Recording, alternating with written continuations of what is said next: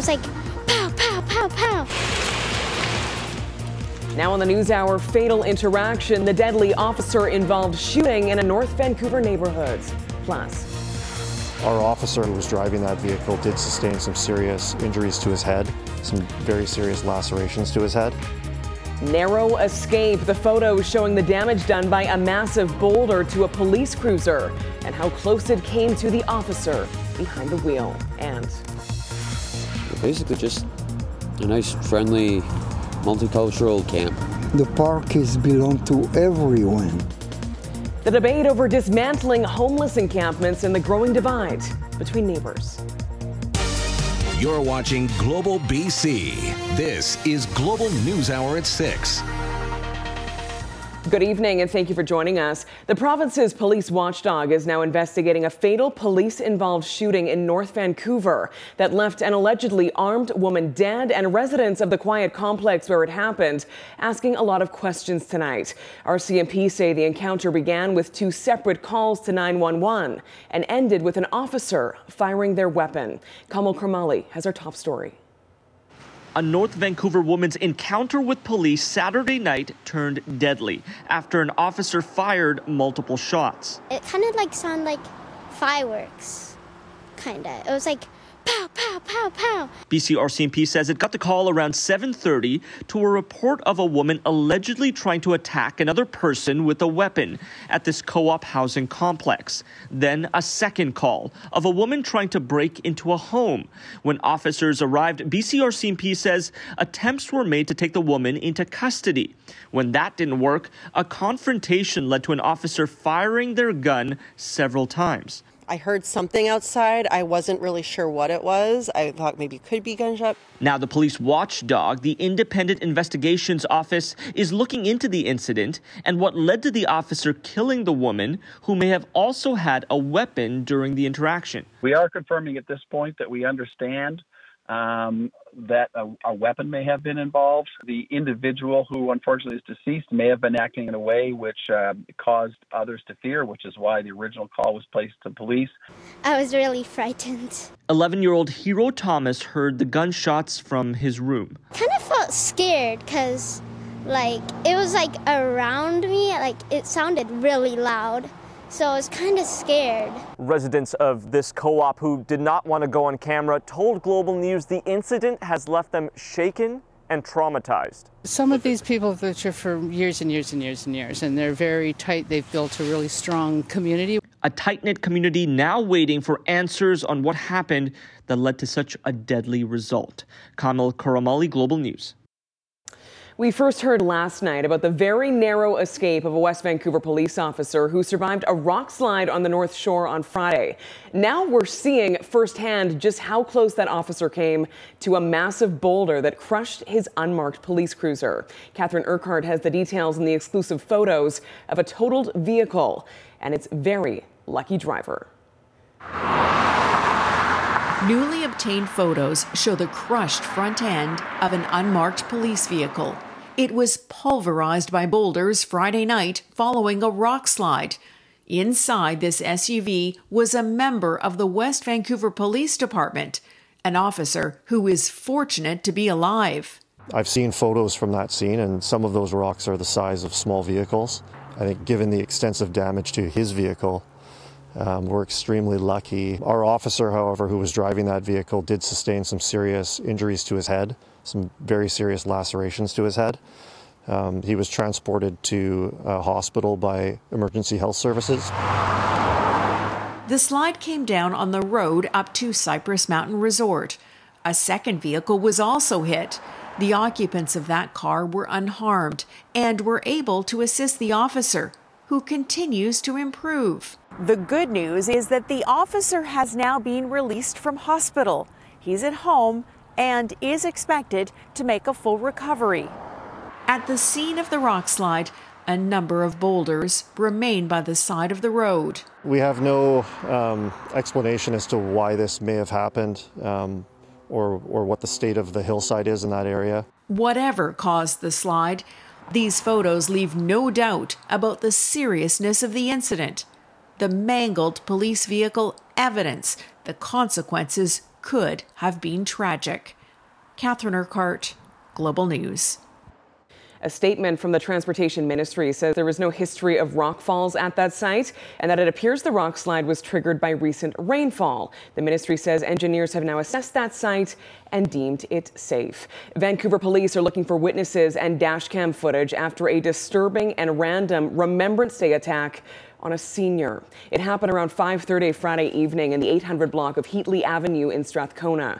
Police say a 74-year-old woman was on her way to catch a bus to work when a stranger pushed her down and threatened her with a knife, demanding cash. The victim screamed and the suspect fled as witnesses came to her aid.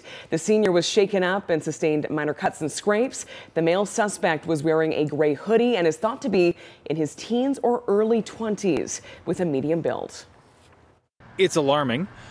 We see incidents like this far too often.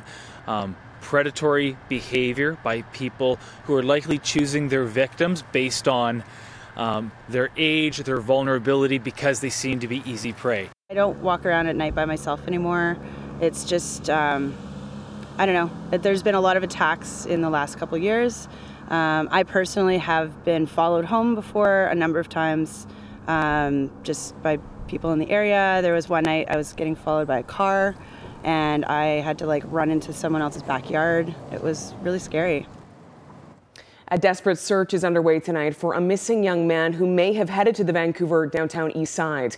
The family of Darius James Rex Smallboy has been plastering posters all over neighborhoods and parts of Vancouver looking for any sign of the 22-year-old who went missing on November 3rd. His family says Darius has been dealing with an addiction to painkillers recently following an injury, but that he was willing to work on a plan to deal with his pain. His loved ones just want to know where he is so they can get him help.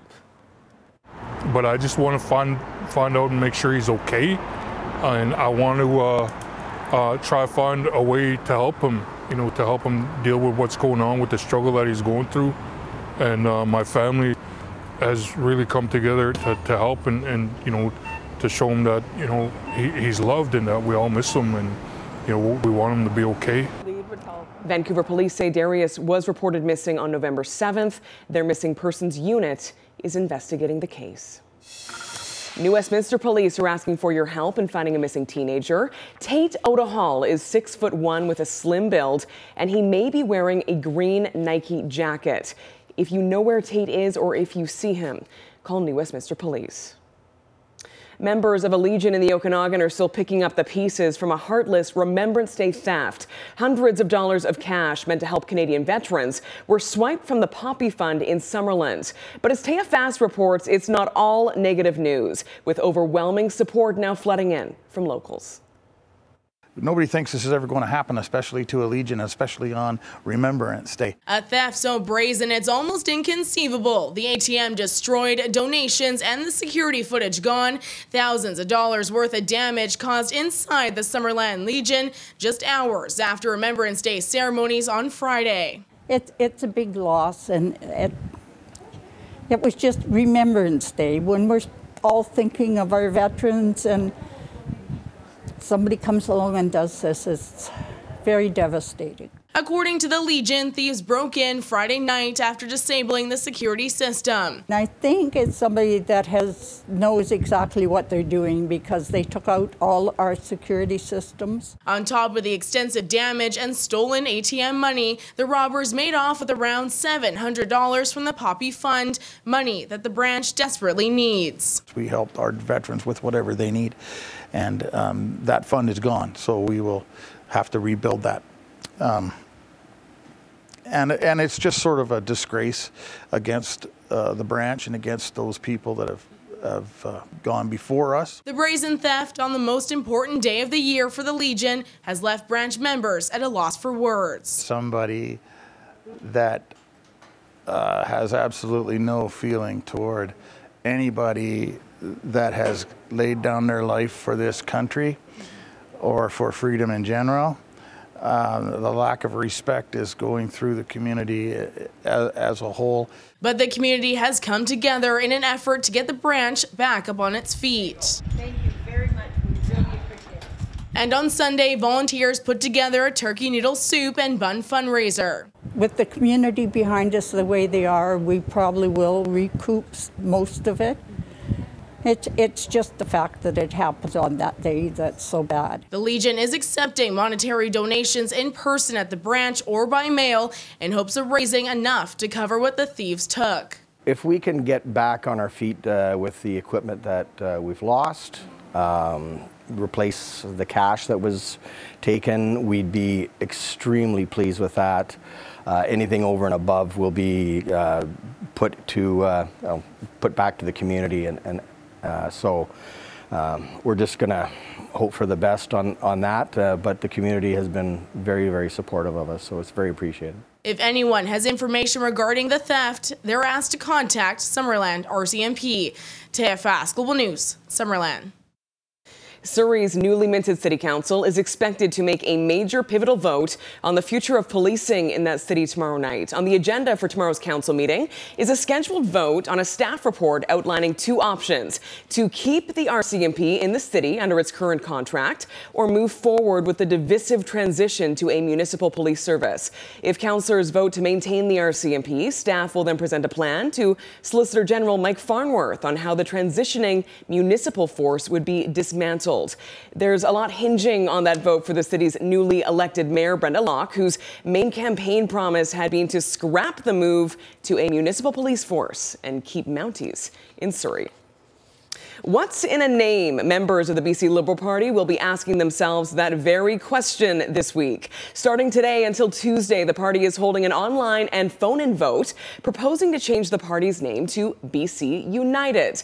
The results are set to be announced on Wednesday. Delegates voted in favor of a rebrand this past June, and among more than 2,000 suggestions, the party says BC United was the front runner. If the vote passes, it will have to be ratified during a party convention, likely early in the new year, before eventually being implemented by party leader Kevin Falcon. Coming up, reaction to a dramatic pledge from the province from those without housing. We're a community. We just want to live. We don't necessarily function the same as everyone else. What those living in the encampments the province has vowed to dismantle have to say in response to the incoming premier's bold new plan. Plus, demolishing existing housing to help alleviate homelessness. Why two buildings on the downtown east side could soon be torn down. We'll explain after the break. The province's incoming premier says he plans to address tent cities in Vancouver's downtown east side immediately and get people into suitable housing with support. But as Kristen Robinson reports, that likely won't be as simple as it sounds. The BC Supreme Court has already rejected the Park Board's request for an injunction to act on one entrenched encampment in the city, where those living in tents say they're not budging. With million-dollar city and mountain views, the tents at Crab Park are attracting new residents. We're basically just a nice, friendly, multicultural gypsy camp. Kevin Morris rolled into town from Ontario about 2 months ago, seeking stability on the West Coast. Some of us have PTSD. Some of us were raised differently. Some of us just don't like living in a house in a conventional lifestyle. But BC's incoming premier says encampments are not safe due to fires and violence. Crab Park saw a stabbing spree last month.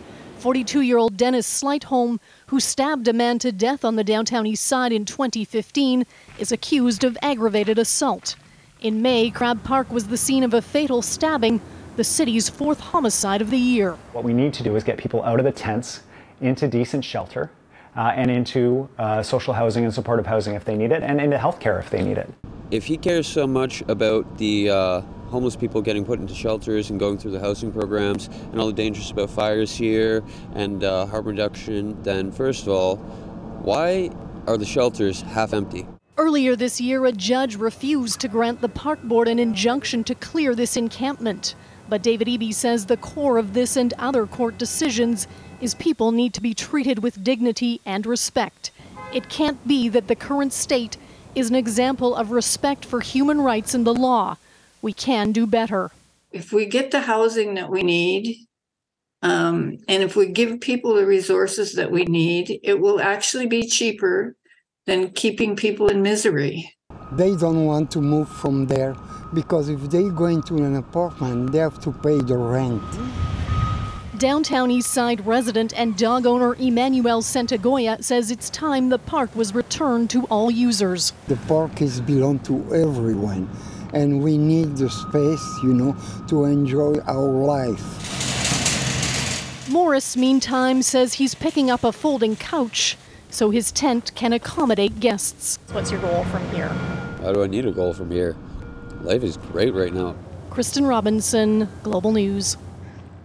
A report going to the City of Vancouver's Standing Committee on Policy and Strategic Priorities this week recommends Council approve the demolition of 2 downtown Eastside buildings to make way for social housing. The demolition permits are for the single-room accommodations at 172 East Cordova and 307 Main Street. If approved, the 20 rooms in the 2 buildings would be replaced by an 11-story mixed-use building with 118 social housing units, including 40 self-contained units for singles to rent at income assistance rates. The housing project was given the green light in September, subject to the approval of those demolition permits.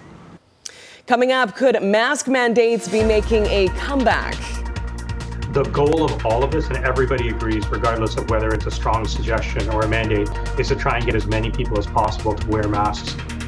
Well, not yet, although Ontario is expected to announce new measures to curb respiratory illnesses tomorrow. We'll tell you what to expect. Plus, I love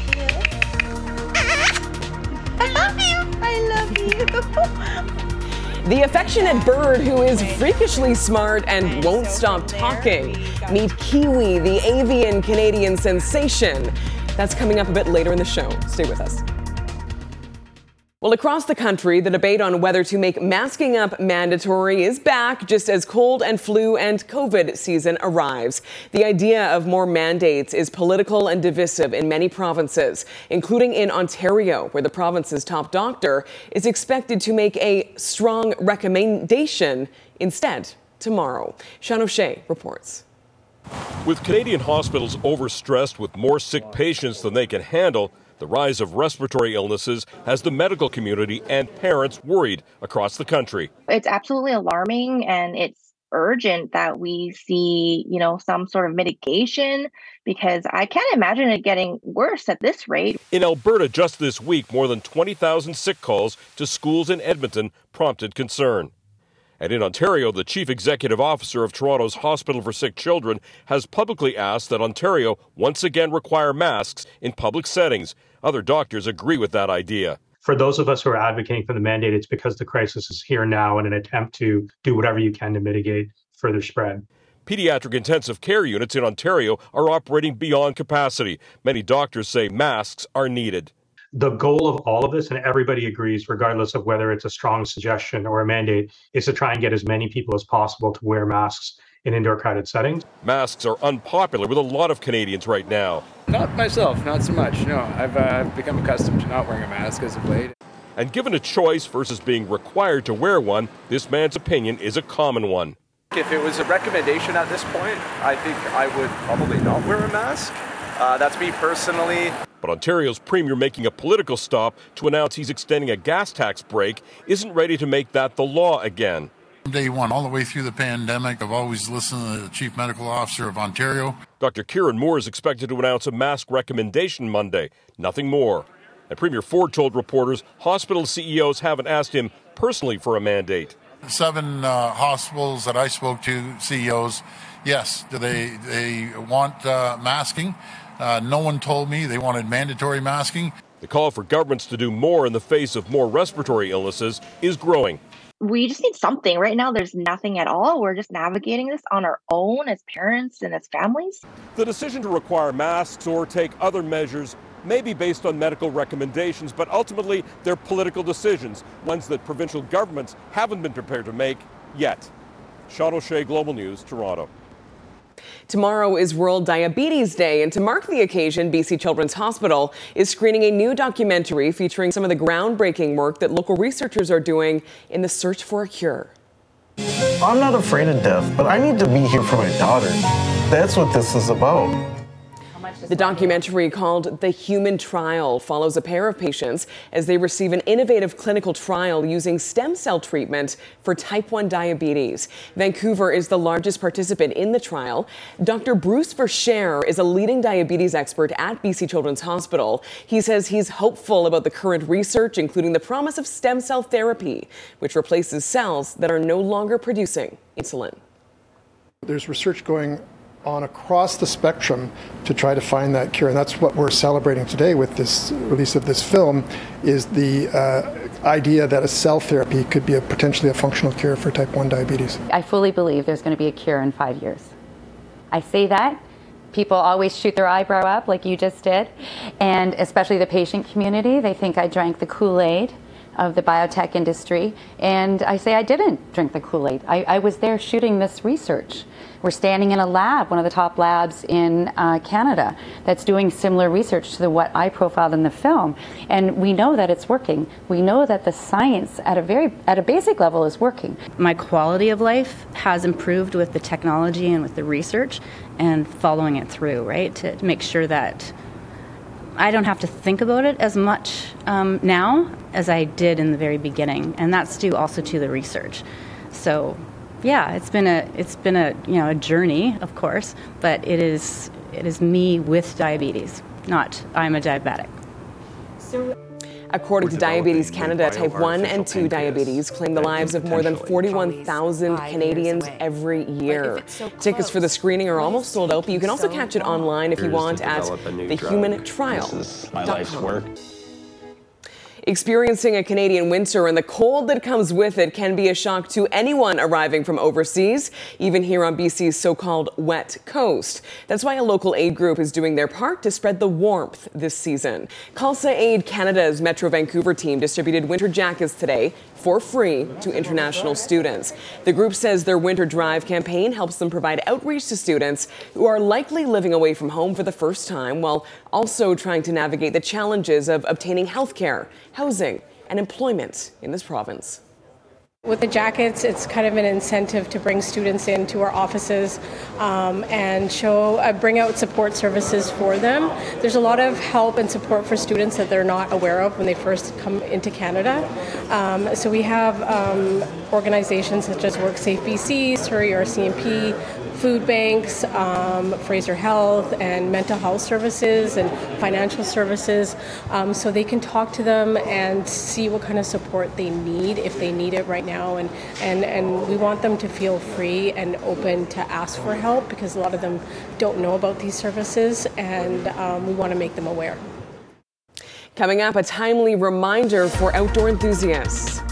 We're definitely a couple of weeks ahead of schedule from what we would normally see.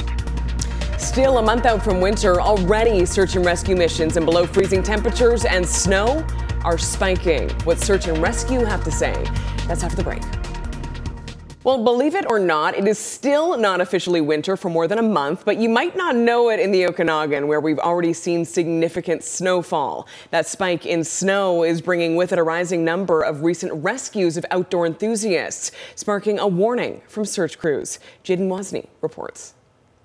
We're definitely a couple of weeks ahead of schedule from what we would normally see. Friday afternoon, Vernon Search and Rescue responding to a call of an injured snowmobiler in the Hunters Range area near Mara, the earliest winter season rescue the organization has ever responded to in its history. Our first go is deploy a sled team, but with unknown injuries and potential of serious nature, we called in a helicopter. Light being what it was and weather being what it was, we were actually able to fly in and rescue him.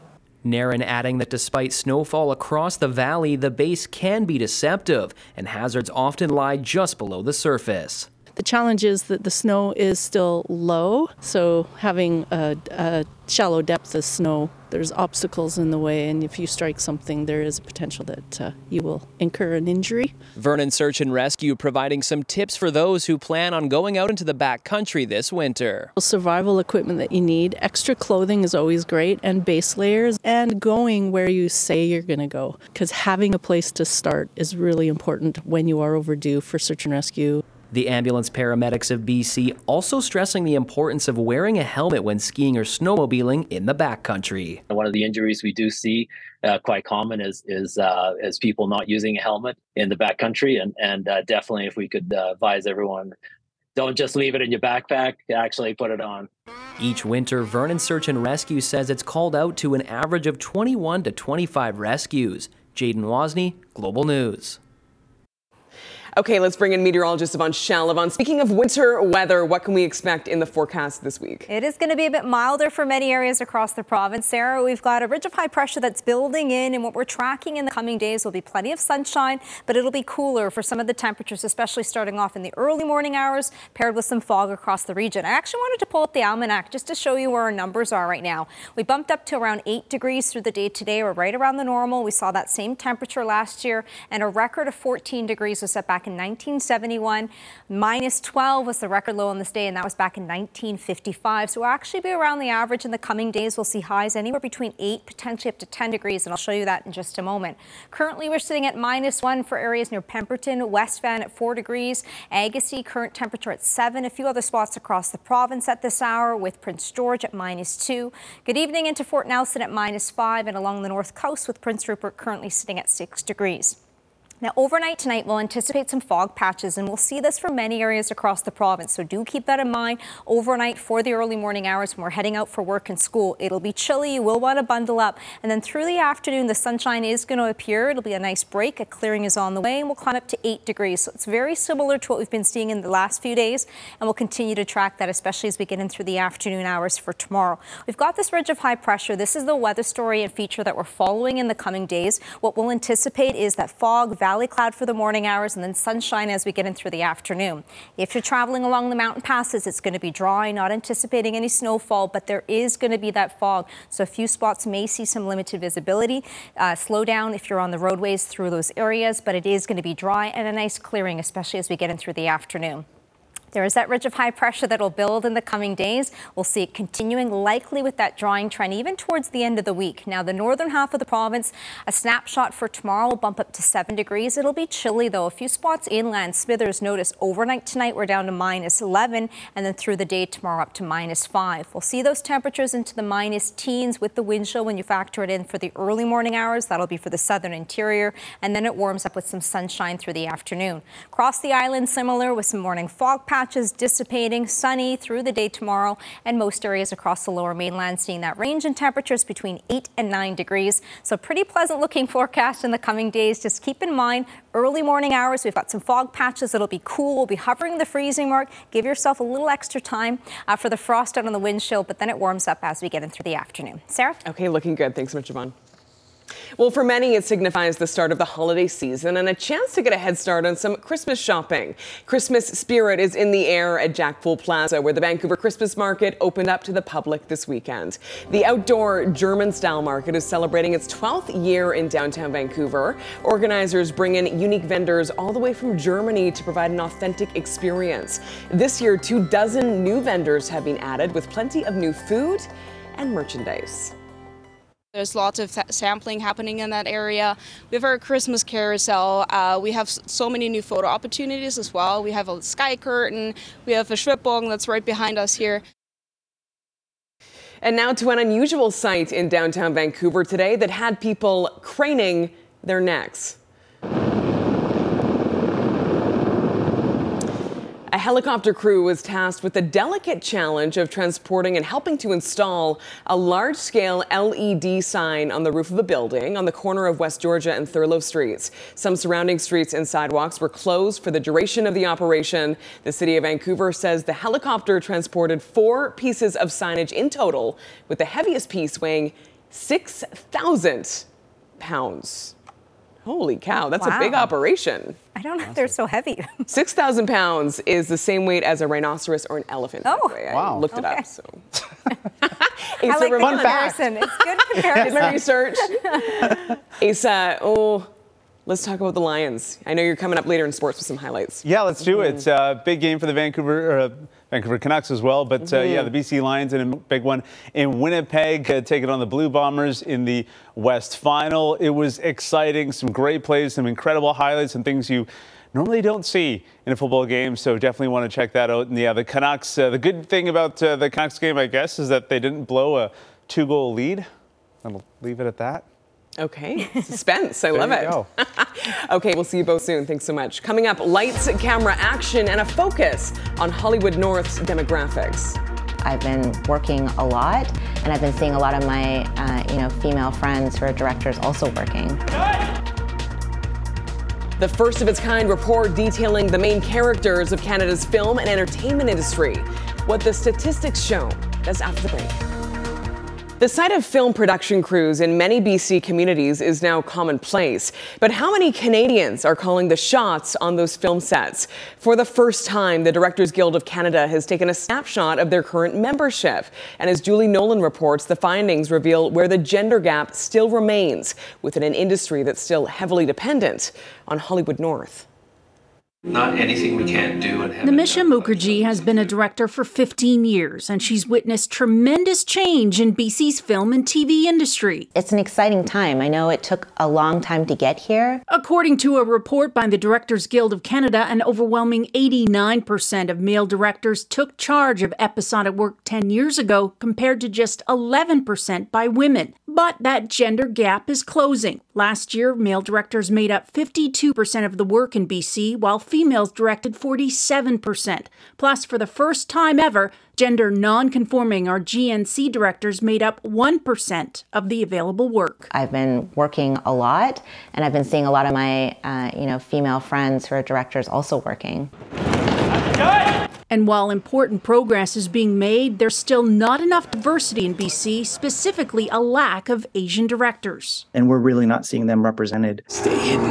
Another disparity is regional work. Even though BC's film industry successfully weathered the pandemic and still attracts work like dozens of Hallmark movies from the U.S. each year, most Canadian-based work goes elsewhere. A lot of the national broadcasters, either Telefilm or CBC, really putting all of their resources into Ontario and not really spreading them equally across the country. Numbers show last year the CBC shot 68% of English language shows in Ontario. Manitoba had 8%, while BC only had 6%.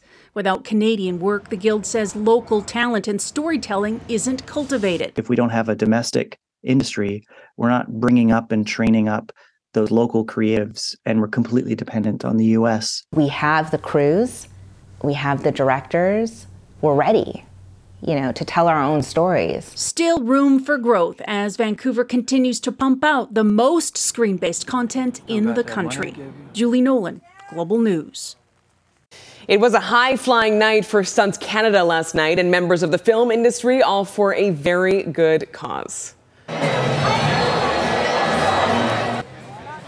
Hundreds of people gathered at the Commodore Ballroom last night to raise money for children living with cancer. It was also the 52nd anniversary of the Stunts Canada organization. The event was organized by the Danny Virtue Foundation, featuring live music and touching speeches. The proceeds raised will go to various foundations to help sick kids. And everybody here bought a ticket, and the funds are going to the charities. We are celebrating not only Stunts Canada's anniversary, but the film industry, and back in business 2 years after COVID. We are tickled pink to be here. The band's about to start. The place is going to be sold out, and it's going to be fun. 4 different foundations teamed up to ultimately make the event possible. After the break, Asa is back with sports and the Cinderella story that wasn't. Down the field, inside the 20, gets it to Wolodarski for the second time. The BC Lions take on the 2-time Grey Cup champions, looking for a three-peat. The highlights and the lowlights after the break. Stay with us. Tune in to Rise for BC Kids on Global BC. On November 26th from 7 to 11 p.m., discover the newest ways medical experts at BC Children's Hospital are breaking through barriers in child health and the kids and families whose lives have been transformed because of it. Get your body moving this November. National Kinesiology Week is November 21st to 27th. Find activities to help you feel better, move better, and live better. For Our BC, I'm Michael Newman. Our BC is brought to you by Preventable and ICBC. Yellow lines don't look out for pedestrians in low light. You do. Let's keep it preventable. Welcome back. Asa is back. Big day in sports. Massive day for the local teams. Not the best results, though, for the BC Lions and the Vancouver Canucks. We'll get into the highlights now. The winner of the West Division Final will meet the Toronto Argonauts in Regina to battle for the Grey Cup next week. But for most people who follow the CFL, they know that the winner of the West would be favorite to win the Cup. So today's contest in Winnipeg between the Lions and Bombers really felt like a championship game. It was a typical cold Winnipeg day, and 30,000 screaming fans packed IG Field. The home fans were treated to an early touchdown for the home team. Blue Bombers scoring first. Rookie Dalton showing he's had a great rookie campaign. He scampers into the end zone to give Winnipeg the early lead. And then things got a little wild. Lions punting in the first quarter here. It's fumbled, bounces around. It's so cold and wet and hard to pick up. Lions eventually fall on it, and they have the football at the 2-yard line. From there, Anthony Pipkin comes in for the short yardage play. He scores. Lions take a 7-6 lead. They were trailing 9-7 in the second quarter. I mentioned the wild plays. Here's another one. On this punt, Jeremiah Grant makes sure he catches it cleanly, starts to the right, then cuts back across the field. One more Lion to dodge. He does so and runs all the way in for the touchdown. An incredible play. Great touchdown. He extends Winnipeg's lead. Let's get to the third quarter now. Bombers scored to go up 25-11, but on the conversion attempt, this has never been done in a division final. Mark Leggio misses. Terry Williams has a chance to return it for 2 points. He runs along the sideline. He's going so fast. He's as fast as that blue truck on the billboard.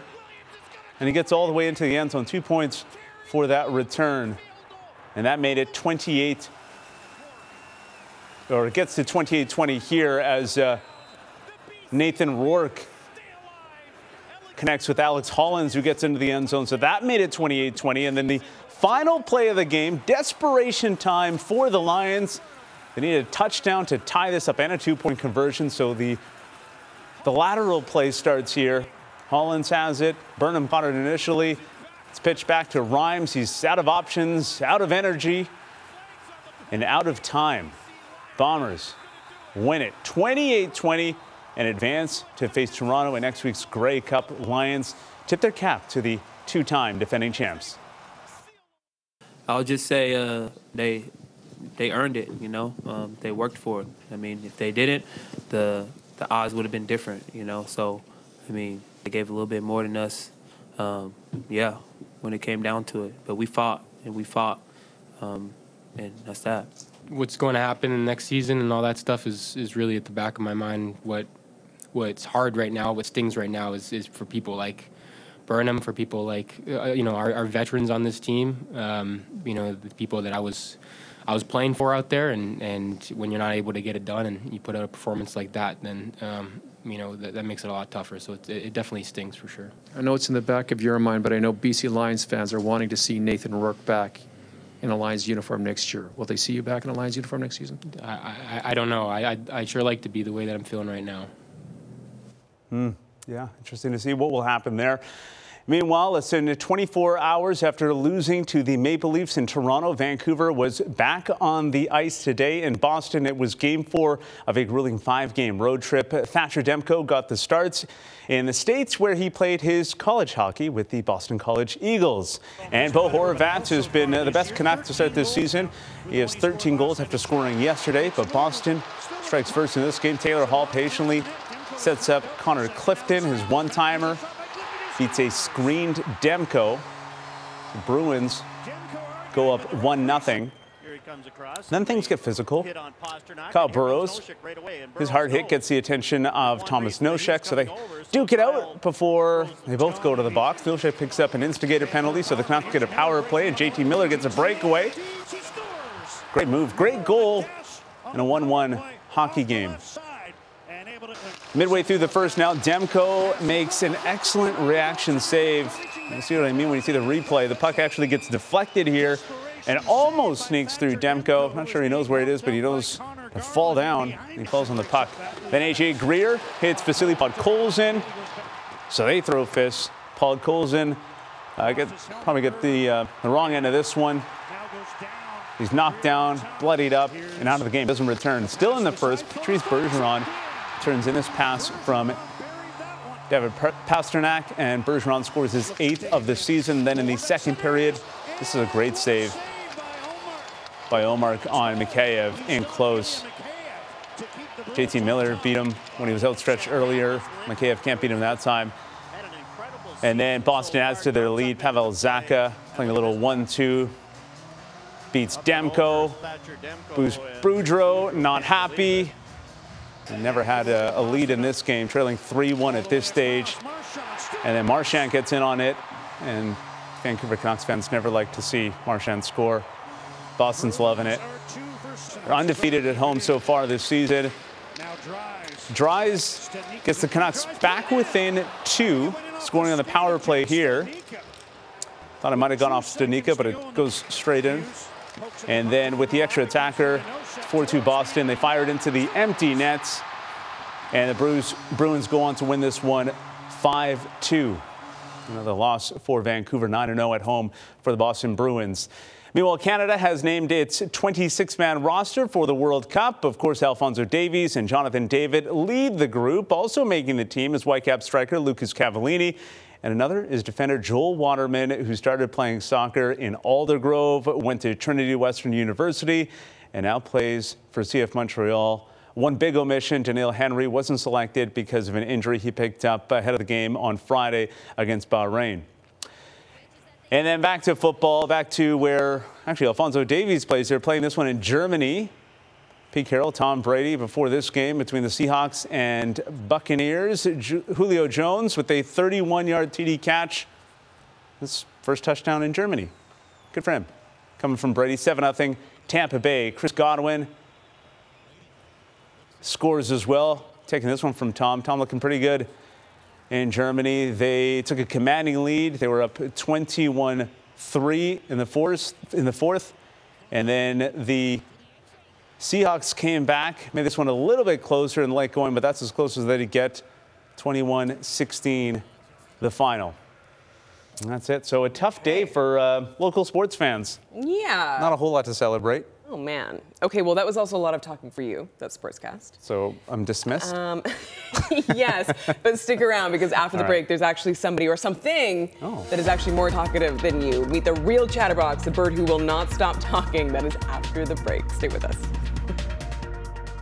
Pink Shirt Day reminds us all to be kind, to lift each other up, to speak up for those who don't have a voice. You know, like every day. The CKNW Kids Fund Pink Shirt Day, presented by Global BC and CKNW 980. Visit our online store at pinkshirtday.ca. A chatterbox from Nova Scotia is currently the talk of the internet, and as Amber Friday reports, it's obvious why Kiwi the parakeet has become an avian sensation. Meet Kiwi.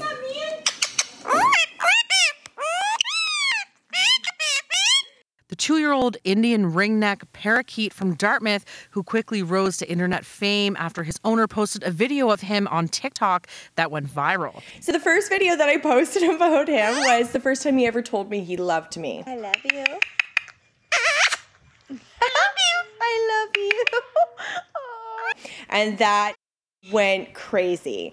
And so from there, we got the TikTok up to 2.5 million followers, and then I just started a few months ago my YouTube adventures. Their YouTube channel, Tamara's Blue Chicken, has 300,000 followers and has earned them a YouTube Creator Award. Mercer says their content brings his fans an immense amount of joy and says people will turn to their social media pages when they're having a bad day. Just because he's so positive and loving, and it definitely puts a smile on their face, and that's just ideally what we want to spread is just positivity and love.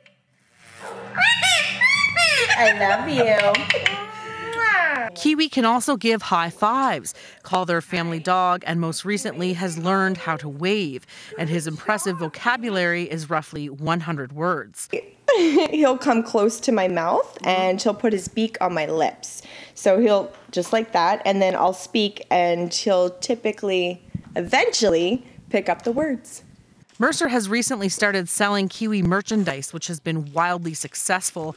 Kiwi plushies and keychains with his infamous sayings are sent to places like Malaysia, Spain, and Australia, to name a few. It's so exciting to see the amount of, like, the places where people have watched Kiwi to the point that they would get the merch of Kiwi. It's mind-boggling. Mercer says she fills orders daily to keep up with the requests in what has now turned into an unlikely business venture.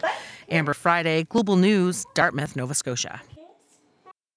Okay, that is so cute. Bird kisses. Yeah, Who would have thought? So do you have to train the bird to say those things, or will it just pick up on the things you may say behind the back of your spouse and then get in trouble for it later? Do they say stuff you don't want to have repeated? Right. That's a follow-up story to come. Quick look at weather, Yvonne, before we go. Fog overnight, chilly down at the freezing mark, but pleasant over the next few days. We've got some sunshine in the mix through the afternoon. Okay, that's all for us tonight. Thanks for sharing part of your Sunday with us. We'll see you right back here at 11. Good night.